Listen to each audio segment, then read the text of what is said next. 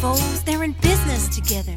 Danny Bush knows the Carlyle Group since years before been raking in billions and itching for more. It's blood for oil, we know there's a link. They say Cold War, we say Code Pink. It's blood for oil, we know there's a link. They say Cold War, we say Code Pink. Code Pink for freedom, Code Pink for peace, Code Pink till hunger and war have ceased. Code Pink for women, boys, men and girls. Together we'll make peace. Is Saddam really the terror they say? We built him up through the CIA. We paid him, we trained him to be our man. When our enemy was not Iraq but Iran. They feed you lies, don't want you to think. That was Emma's Revolution, and I'm Marcy Winograd. Welcome to CODEPINK Radio, presented by WBAI 99.5 FM in New York City, WPFW 89.3 FM in Washington, D.C., KPFT 90.1 FM in Houston, KPFK 90.7 FM Los Angeles, and many other community radio stations, such as KBOO in Portland and KCSB in Santa Barbara. You can also hear us on Spotify and Apple Podcasts. Do check out our website at codepink.org, where you will find the latest on our campaigns and all of our radio episodes and podcasts. On this CODEPINK Radio episode, demonstrations on Julian Assange's birthday to free the WikiLeaks publisher.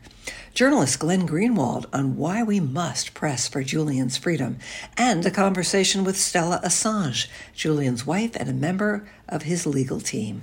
On the second half of our program, CODEPINK Co-founder Medea Benjamin will join me to talk about President Biden's announcement that he will send banned cluster bombs to Ukraine. Has Biden crossed a red line for the Democratic Party, for NATO? Also, a presentation from a member of the German Left Party about the need for Germany to exit NATO.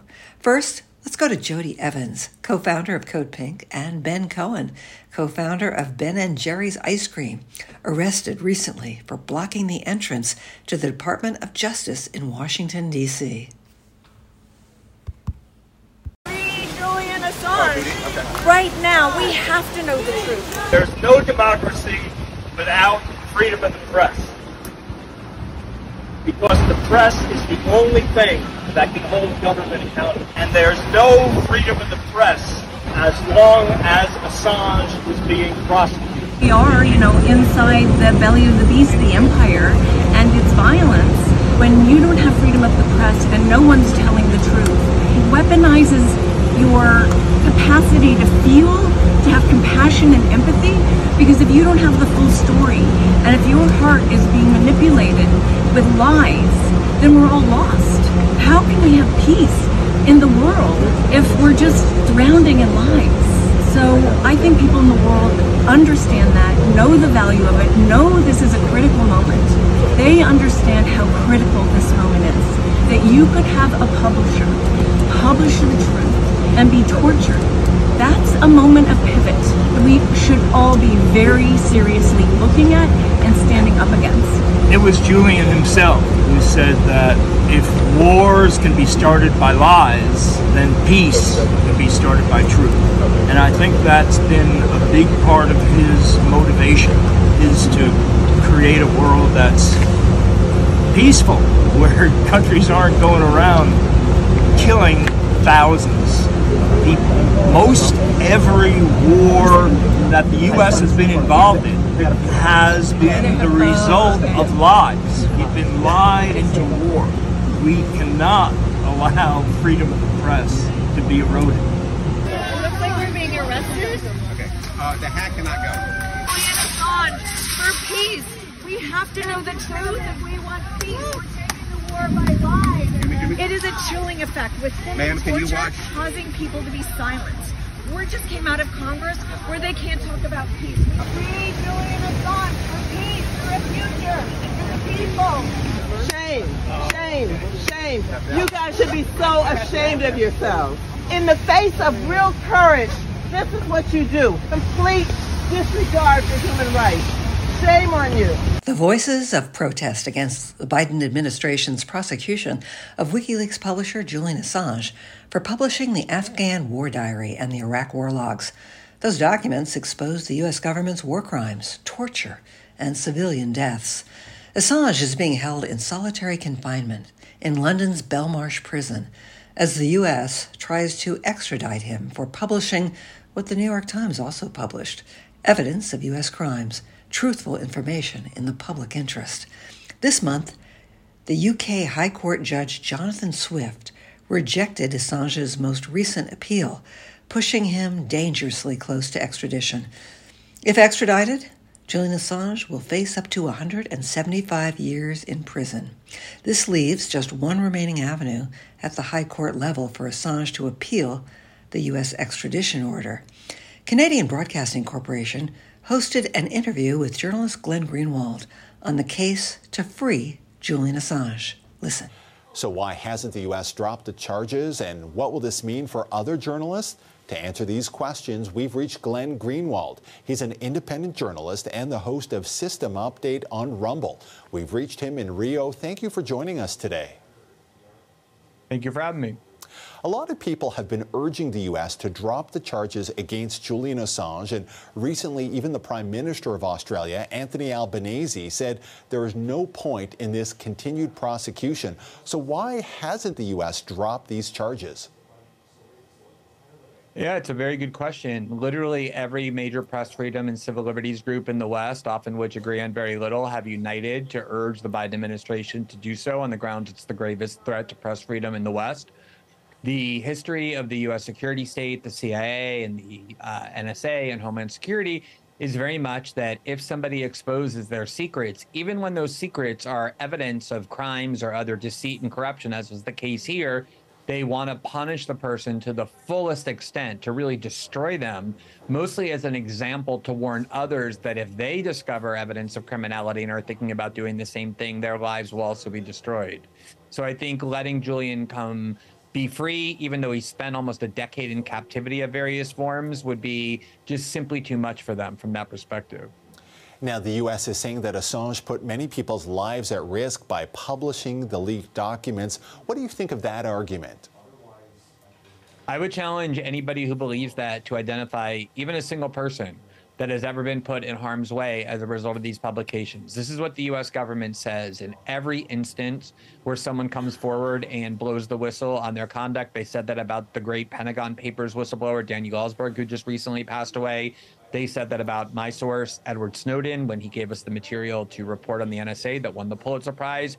They say it in every instance, and yet when pressed on specifics, they can never claim who it was who's harmed, because the reality, the only people who are harmed from these kind of revelations are the people in power whose crimes have been exposed. It wasn't like the names of any covert agents got exposed or anything like that. WikiLeaks has always been very careful with the information it releases. They worked with the New York Times and the Guardian to do it. So it's just a way of trying to demonize people who expose their corruption and their deceit. So by prosecuting Assange under the Espionage Act, what message is the U.S. sending to journalists around the world? It's interesting, when the indictment was first unveiled under the Trump administration, I wrote an op-ed in the Washington Post warning that this would put investigative journalists at risk all over the world. 2 months later, I was contacted by a source who enabled me to do some extremely earth-shattering reporting here in Brazil that led to the release from prison of the current president, Lula da Silva. And when Brazilian prosecutors tried to prosecute me for that reporting unsuccessfully, they used the template that the United States was using against Assange, because the theory is that if you work with your source to help them avoid detection, or you encourage them to get additional information, which every good journalist not only will do, but has to do, should do, that's your ethical obligation, they're trying to criminalize the heart of investigative journalism. And that's why even people who dislike Assange politically are so concerned about the press freedom implications of this prosecution. Now, does it make a difference that some people may not view Assange as a journalist? They might view him as either a troublemaker or someone who deals in stolen or illegal documents. In your view, does he qualify as a journalist? Well, I would hope that all journalists on some level are troublemakers. That's kind of our job, is to create problems for people in power by telling the public things they want to hide. And some of the best reporting. In fact, if you pick up the New York Times, the Washington Post, if you listen to the CBC, if you read the Guardian or the BBC, every day there's information that is in some way stolen. Sources come forward and give us classified information that the government says that's the stuff of investigative reporting. So if somebody now becomes a quote unquote non-journalist because their source has taken information and given it to them against the law, that means most journalists are now non-journalists. And that's the reason why this precedent would be so threatening. And the other thing I would say is the Constitution of the United States protects not a special class of people called journalists, it protects the act of journalism. You know, back when the Constitution was enacted, ordinary citizens like Benjamin Franklin and Thomas Paine, they weren't professional journalists. They were using the printing press to warn against the abuses of the British Crown. It's the activity of journalism that is protected, not a special privileged group of people called journalists. That was journalist Glenn Greenwald. Here in the United States, the Assange Defense Committee is campaigning to free WikiLeaks founder Julian Assange. To learn more about that campaign, visit AssangeDefense.org. That's AssangeDefense.org. Now, let's go to an interview CODEPINK's Susie Gilbert conducted last year with Stella Assange, Julian's wife, a human rights defender, and a member of Julian's legal team. So I'm excited to welcome Stella Assange, and you're joining us from London, is that right? That's right. Hi, Susie. Thanks for having me. Yeah, no, it's so good to have you here.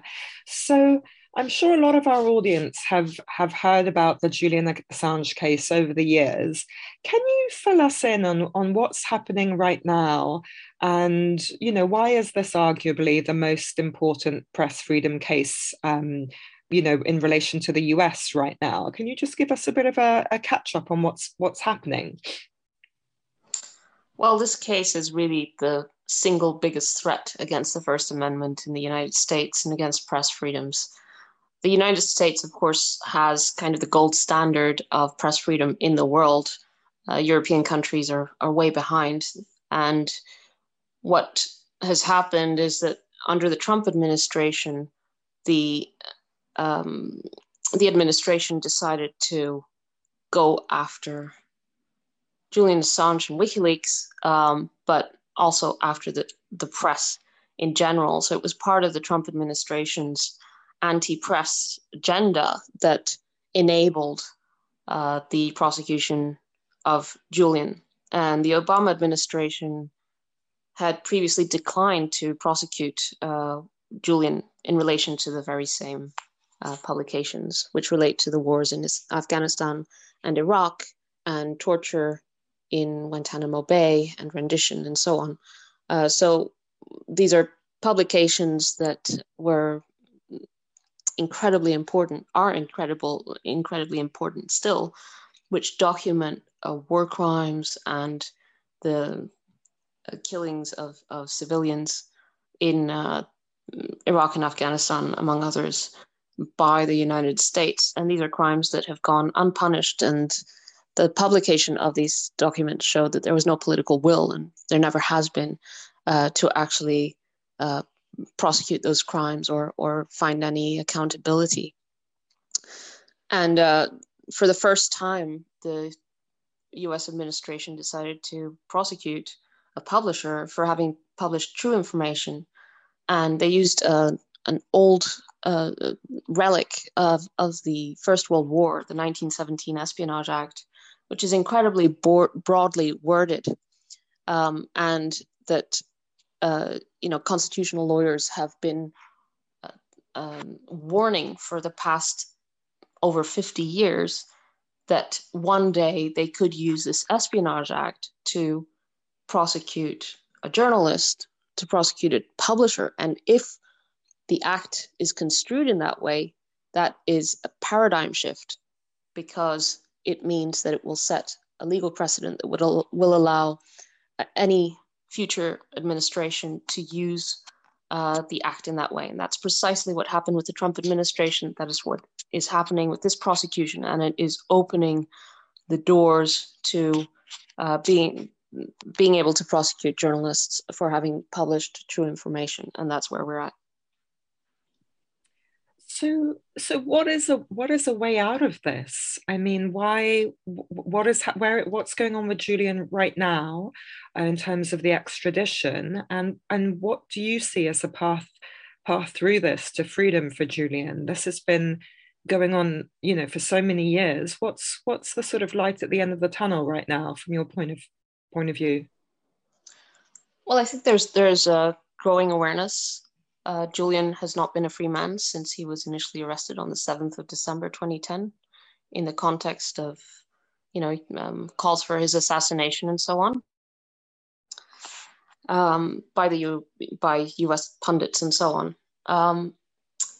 Julian has been in a high security prison, the UK's harshest prison, called Belmarsh Prison, for over 3 years. Since his arrest on the 11th of April 2019, he has been in this prison continuously. That was a whole year before COVID even started. So just to remind everyone about how long it's been. And yes, there's been extradition proceedings in the UK, but you shouldn't rely on getting any just outcome there, because the extradition treaty between the US and the UK is really heavily tilted in favor of the US. There's no prima facie evidence. What the DOJ says is taken at face value. The defense cannot challenge, cannot cross-examine any of those affirmations by the US government. And so, and Julian's fighting this enormous and complex case from inside Belmarsh Prison, where he can't even access his legal papers and so on.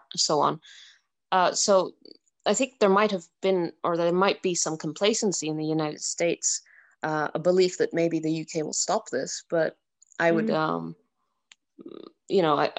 don't think the UK will stop this extradition. I think the US will have, unless the Biden administration drops this case will come to trial in Virginia, where there is no public, a trial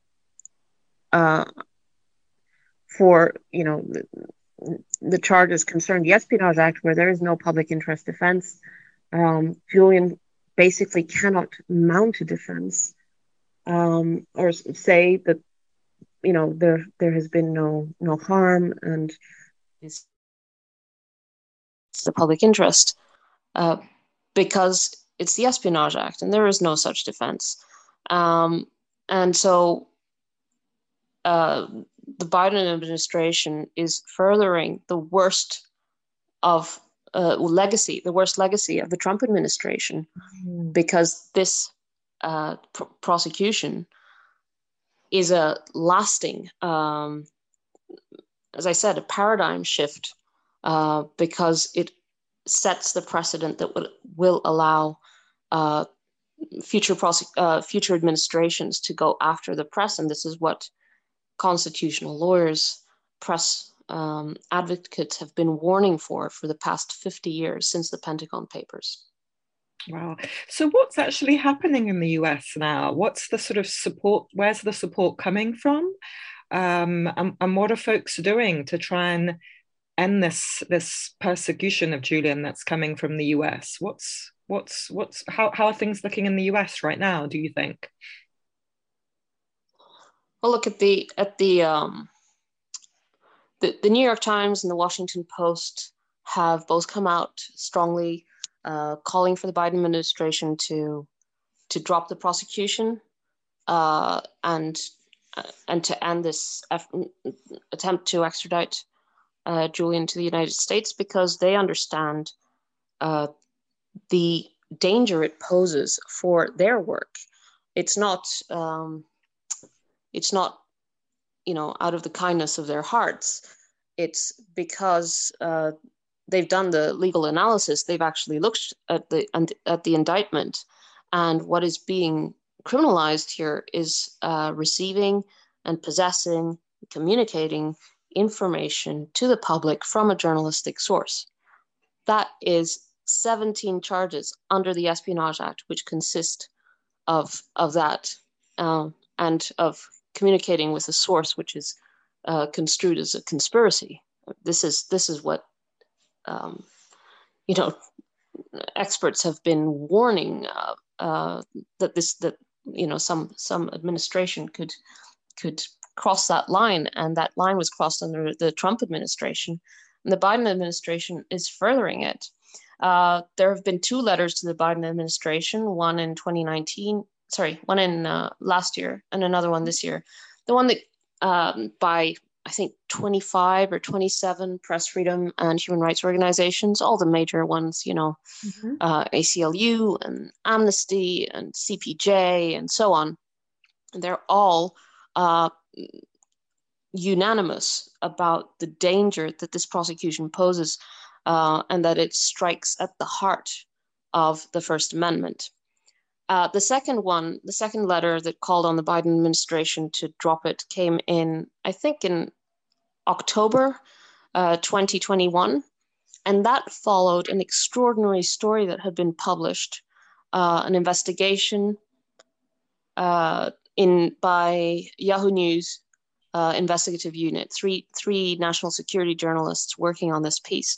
They had over 30, that's 30 sources, in the high levels of the Trump administration and the National Security Council and the CIA, confirming that this was true, that under the Trump administration and under CIA, the directorship of Mike Pompeo, when he was at the helm of the CIA was actively planning, conspiring to murder Julian, to assassinate him in the United Kingdom.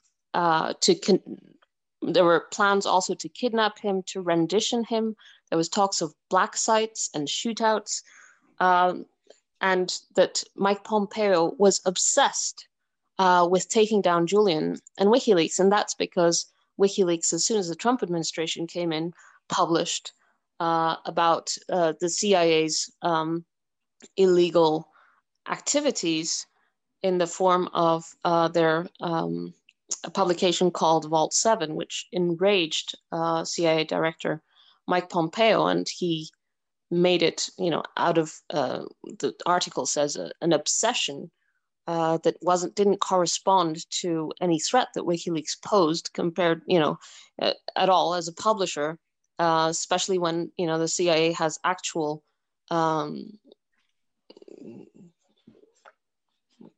concerns over national security that don't concern journalists.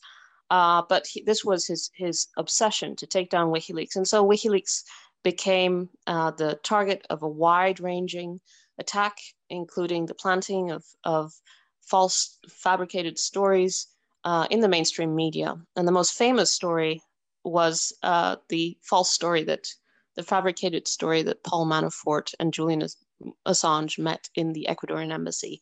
This was published as a front page story of The Guardian, and it is now universally seen as one of the most embarrassing episodes of The Guardian, that they published this fabrication. So it was a wide-ranging attack to prepare the ground for Julian's arrest.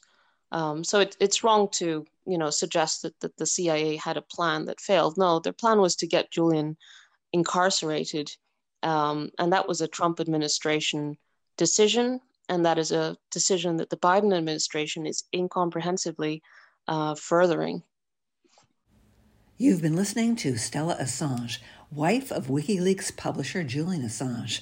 Julian Assange is being held in solitary confinement in a London prison while the U.S. pursues extradition and prosecution for publishing reports of U.S. crimes in Iraq and Afghanistan.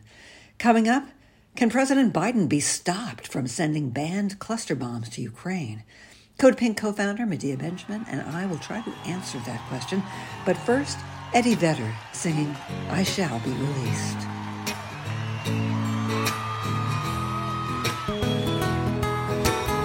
I want to thank all the artists for being here and supporting the foundation. And all of you, of course, thank you so much. They say everything can be replaced, They say every distance is not near. And so I remember every face of every man who put me here. I see my light come shining from the west down to the east. Any day now, any day now, I shall be released. They say every man must need protection. They say that every man must fall. But I swear I see my reflection somewhere so high above this wall.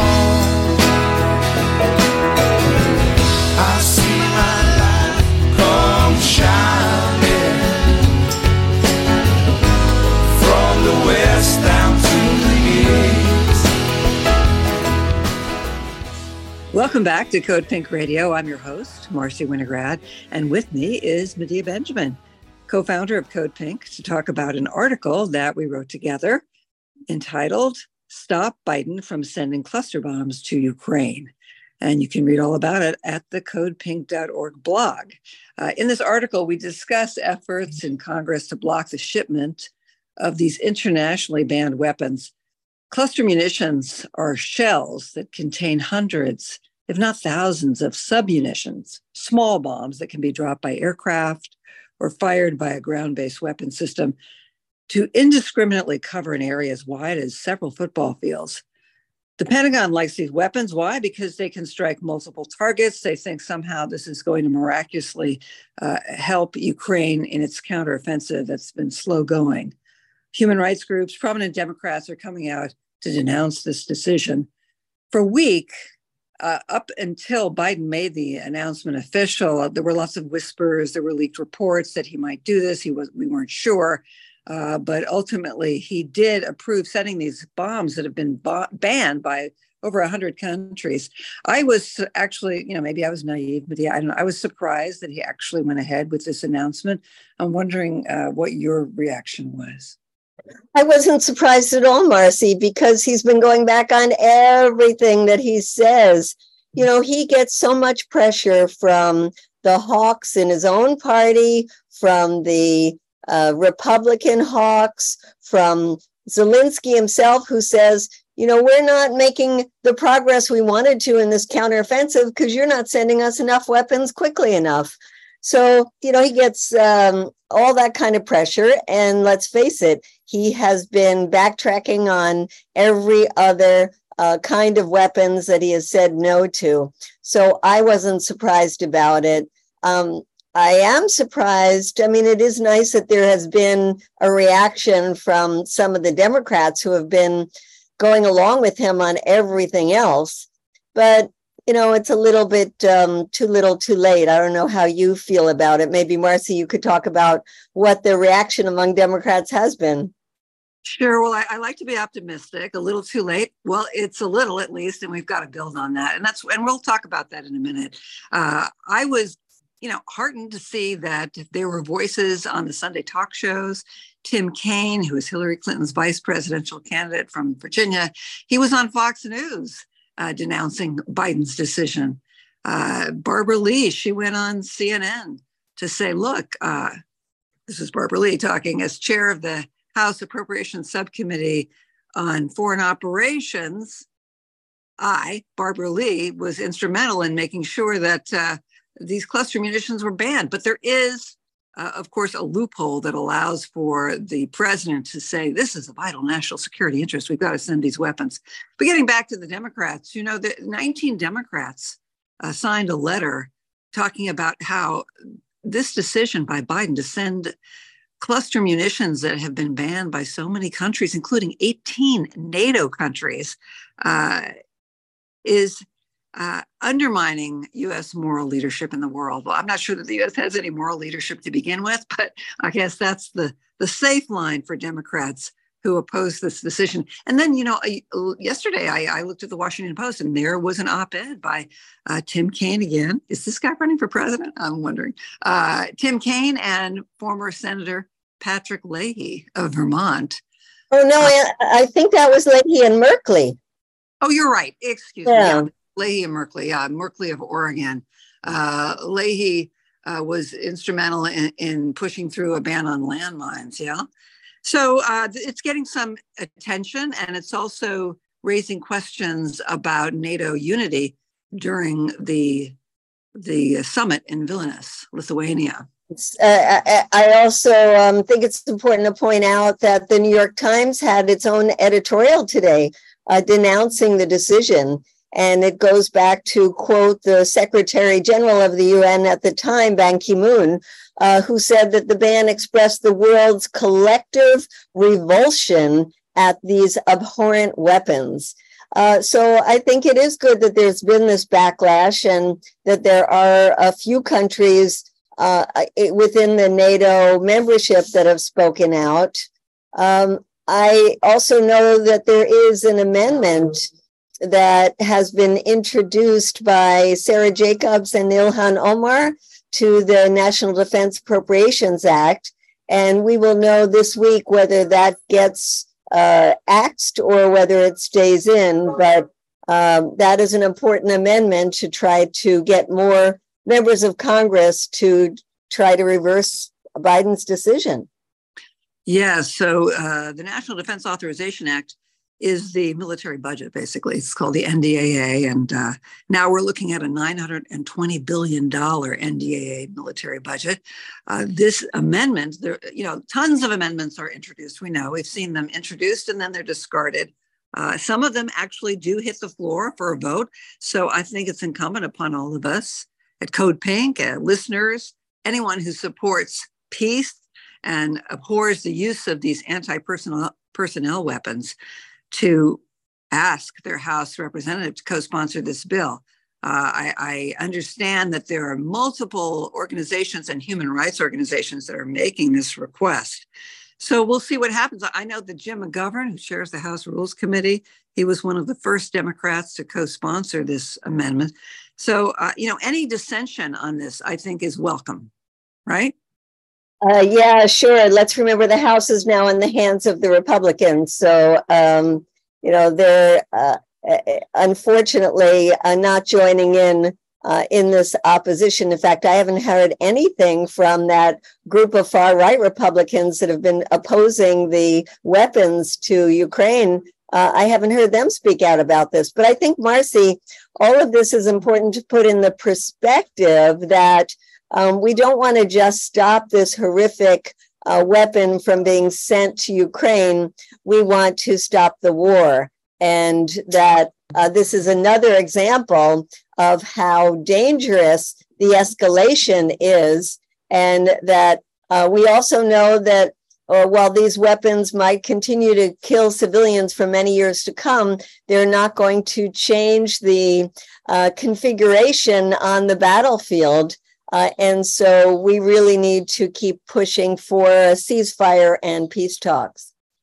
Yes, and just to back up a little, when you mentioned this far-right group in the Republican Party, I think they're the Freedom Caucus, or they were the outgrowth of the Freedom Caucus. Actually, I saw a tweet by Marjorie Taylor Greene. Hey, she's not my friend, okay? But she could have been a member of CODEPINK denouncing this in her tweet, saying this has nothing to do with national security. This is abusive. It's further escalation and so forth. So perhaps more and more will speak out within the Republican Party, though we know that the Republican leadership in the Senate and in the House have been in support of sending these weapons. Let's talk about cluster munitions for a minute. The background and why there's so much outrage. So just to run down the background and the timeline, this is what it looks like. In 2008, former Secretary of Defense Robert Gates issued an order to phase out by 2018 cluster munitions, with an unexploded ordnance rate of greater than 1%. Okay, in 2011, Obama affirms this policy. 2017, Trump disregards that policy. For 2018, he says there will be no deadline for phasing out cluster munitions that fail to explode. Congress then passed legislation forbidding the export of cluster bombs that leave behind more than 1% of their submunitions, or what they call duds. So they talk about a dud rate. However, as we see here, Biden's saying, hey, we've got to send these abhorrent weapons to Ukraine because this will help the counteroffensive. And he invokes this excuse of vital national security. What's your reaction, Medea? Is this a vital national security? Well, it's ridiculous to say that sending cluster munitions is in the national security, because if the U.S. did care about international law and being part of the having some moral grounding, it would be sticking to this treaty that 123 countries have signed. But I also think that we have to recognize that while the U.S. keeps crossing these lines, one of the excuses they're using is that Russia and Ukraine have both already used cluster munitions. And that is true. Oftentimes, administration officials will cite Russia using them and will fail to say that Ukraine has been using them as well. The human rights groups have condemned both parties for using them. But this will lift it to another level in terms of the amounts that are being sent. They're talking about hundreds of thousands of these. So while it's never an excuse to be saying, well, my opponent is doing this, so I can too, we should also recognize that it takes it to new levels. And, we really should be thinking about what is the Ukrainian government contemplating in terms of the future, because it will be Ukrainian citizens, Ukrainian children that will be killed by these bombs. So it's very, very short-sighted thinking. Absolutely. And just to clarify, so these bombs that fail to explode, and there were millions that failed to explode, the tiny bombs in Laos when the U.S. Used cluster munitions there. These bombs, they litter the landscape of several football fields. Civilians step on them. Children might pick them up thinking they're toys, only to have their limbs severed. This goes on, and the cleanup operations drag on if they happen at all, right? Yes, and I have been in several areas where cluster munitions were used, and it could be many decades ago. Like in the case of the, quote, demilitarized zone around North Korea, that is still unusable for farming and dangerous for people.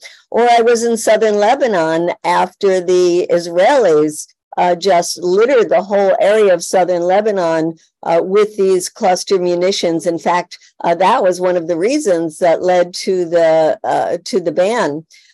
And farmers in that region are still being hurt as children are being hurt from these. So whether we talk about Southeast Asia, Vietnam, Laos, Cambodia, or we talk about other areas of the world, including Afghanistan, the suffering goes on and on.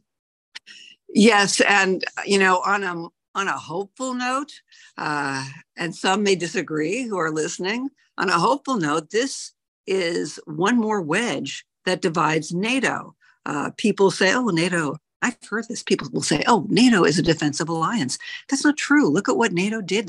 NATO has left a trail of blood in Afghanistan, Libya, Kosovo. It's hardly a defensive alliance, nor is it an alliance of those who necessarily support democracy. Look at some of the outliers like Turkey or Hungary and their leadership, Italy. So what is NATO other than an arms cartel? I'm not really sure. But this is one wedge, along with other wedges, whether or not NATO will admit Ukraine. There's lots of pushback on that. Whether or not NATO will admit Sweden, pushback from Turkey and Hungary on that. So what do you think? What does it spell for the future of NATO? Well, I think there are all kinds of potential as well as present divisions in NATO.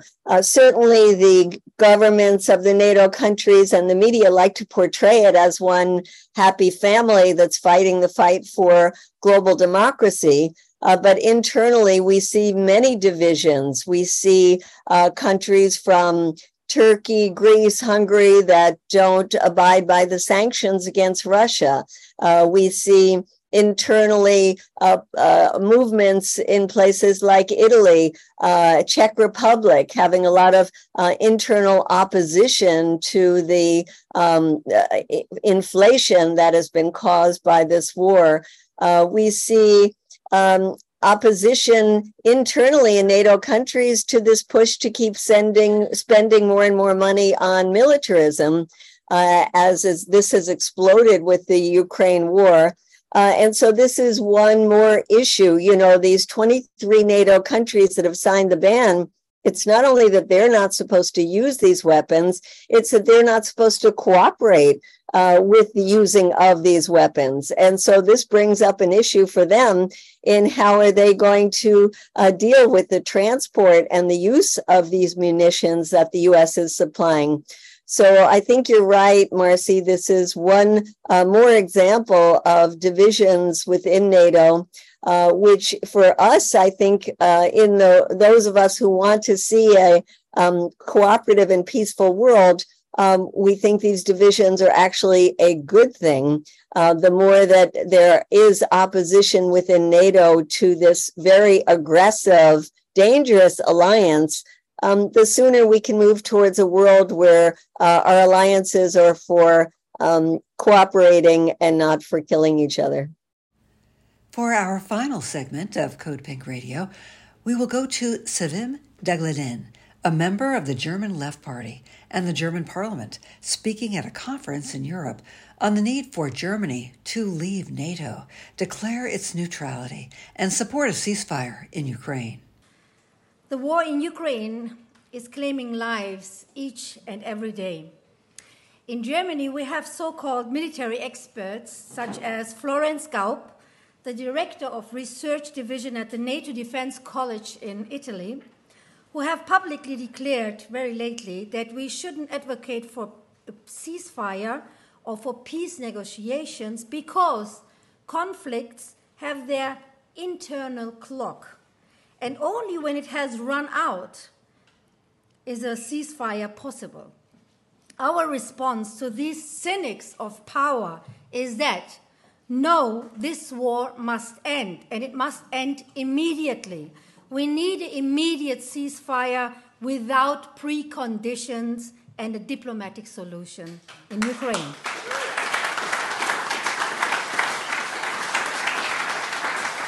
And let me say quite clearly that those who want to make this contingent on prior commitments by either of the warring parties just want this war to continue. And this madness must be stopped. And it appears that an agreement was on the table in March 2022. And it's that's a disgrace, that the then conservative UK Prime Minister Boris Johnson, in cahoots with the US administration, prevented a deal from being reached. So let's take a close look at what's happening now. The war in Ukraine has turned into a dangerous NATO proxy war against Russia. And this war has the potential to escalate, also thanks to the supply of more and increasingly heavy weapons. Anyone who wants to prevent a nuclear war in Europe must stand up to this escalation. And apparently there is more at stake here, that NATO countries are crossing the line from non-belligerent to belligerent parties in this war.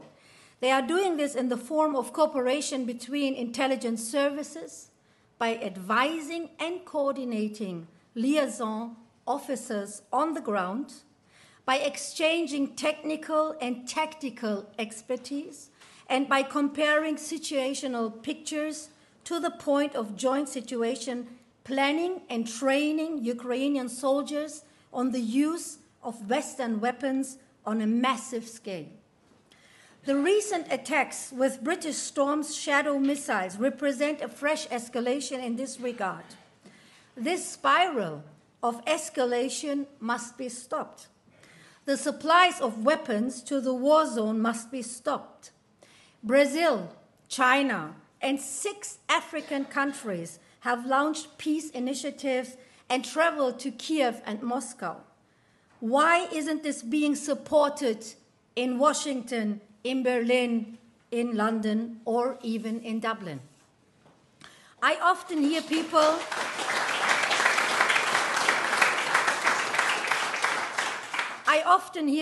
ask what the problem with NATO is, since, or so they argue, it is a purely defense alliance. But anyone who claims that NATO is a purely defense alliance either isn't familiar with the history of the military pact or is knowingly lying to the public. Didn't NATO wage war in Afghanistan for 20 years? Didn't NATO invade Yugoslavia in 1999 without a mandate from the UN Security Council? Didn't NATO wage a murderous war to implement regime change in Libya in 2011 in violation of a UN Security Council resolution? And wasn't it NATO that, despite promises to the contrary, continued to expand further and further east, right up to Russia's border? Wasn't it NATO that, back in 2014, committed itself to a gigantic rearmament program with the 2% target? No, dear friends, NATO is a warfare alliance. Anyone who accedes to its party to murder and manslaughter, as well as the violations of international law, and that's why it should be dissolved, the NATO. And that's why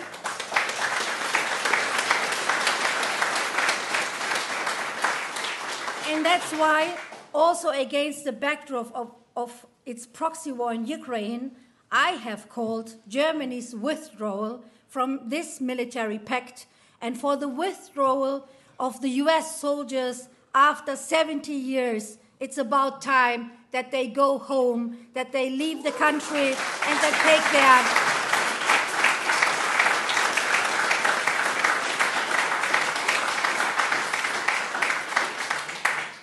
they take their nuclear weapons with them. And then I've heard the argument that NATO is an alliance of democracies against autocrats. So it's really amazing that no one is remotely ashamed of propagating such high-grade nonsense. This argument is historically false. NATO never had a problem with fascist dictatorships as members, as in the case of Portugal under Salazar, or in the case of Greece following the military coup. And today, it has no problem with the autocrat Erdogan or the fascist Meloni in Italy. But those who enter into pacts with autocrats should please stop claiming that this is a question of democracy and human rights. And when German tanks are rolling into battle against Russia right now, and the German government, in response to my questions, cannot even rule out the possibility of NATO's weapons ending up in the hands of Russian neo-Nazi groups who are now evidently carrying out attacks against Russia with the support of Ukraine, then we must be worried. We have seen with ISIS in Syria what a Frankenstein monster created by the West is capable of doing. This policy is despicable. A few days ago, the European Union adopted its 11th package of sanctions against Russia. This time around, extraterritorial sanctions are set to be imposed on third parties, the first time ever. Brussels is not only at risk of becoming a party to the war itself by providing military aid on a massive scale and training soldiers. By doing this, the European Union is also intensifying its self-destructive economic war. While the Russian economy is growing by 2%, Germany is hurtling into recession, and the European Union will soon follow suit. More and more people can no longer afford the skyrocketing prices on food and energy. The combination of a gigantic rearmament program to the tune of more than 1.1 trillion US dollars by the NATO and the European Union countries this year, from which only the shareholders of the arms industry, of the military-industrial complex, and a self-destructive economic war is poison for our societies. And that's why this madness must be stopped too. Dear friends, neutrality is a very precious commodity these days. After all, only those who preserve their neutrality also preserve their democratic sovereignty. A government of the people, by the people. Many countries in the global south are having to witness right now how the NATO countries are unwilling to accept their neutrality, but want to force them, the countries of the global south, to force them to sign up to the economic war and the deliveries of weapons. In a kind of neocolonialism, they want to tell the countries of the global south what to do. The most recent example of this is the right-wing pro-NATO government of Finland, which wants to cut off development assistance to African countries that it considers to be too pro-Russian on the basis of how they cast their votes in the United Nations General Assembly. Ireland has a long history of fighting for independence against colonial oppression, of which everyone here can be justifiably proud. Neutrality is at the heart of its hard-fought independence. To defend neutrality, also in this day and age, is to defend freedom, justice, and democracy itself. You have, my friends, our solidarity in this so very important struggle. Let us stand together against this war and against this escalation, for an immediate ceasefire in Ukraine, for peace negotiation, and let's win the peace and not the war. Thank you.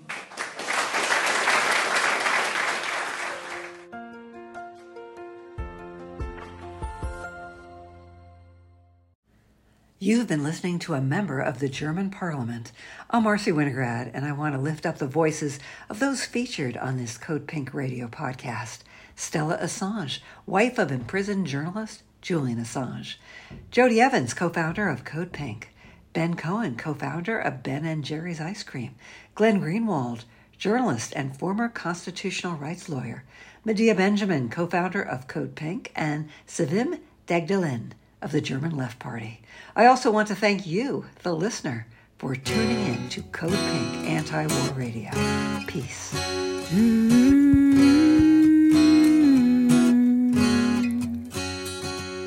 Bush and Bin Laden, you think they're foes? They're in business together. Daddy Bush knows the Carlyle Group since years before been raking in billions and itching for more. It's blood for oil, we know there's a link. They say Cold War, we say Code Pink. It's blood for oil, we know there's a link. They say Cold War, we say Code Pink. Code Pink for freedom, Code Pink for peace, Code Pink till hunger and war have ceased. Code Pink for women, boys, men and girls.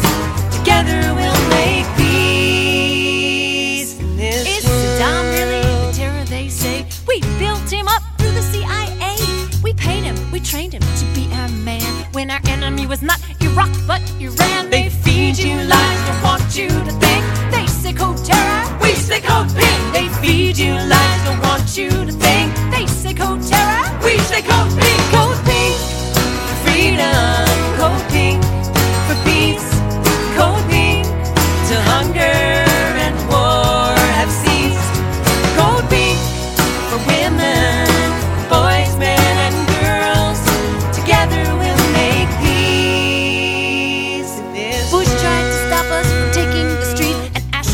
phones and the places we meet, they curtail our speech, our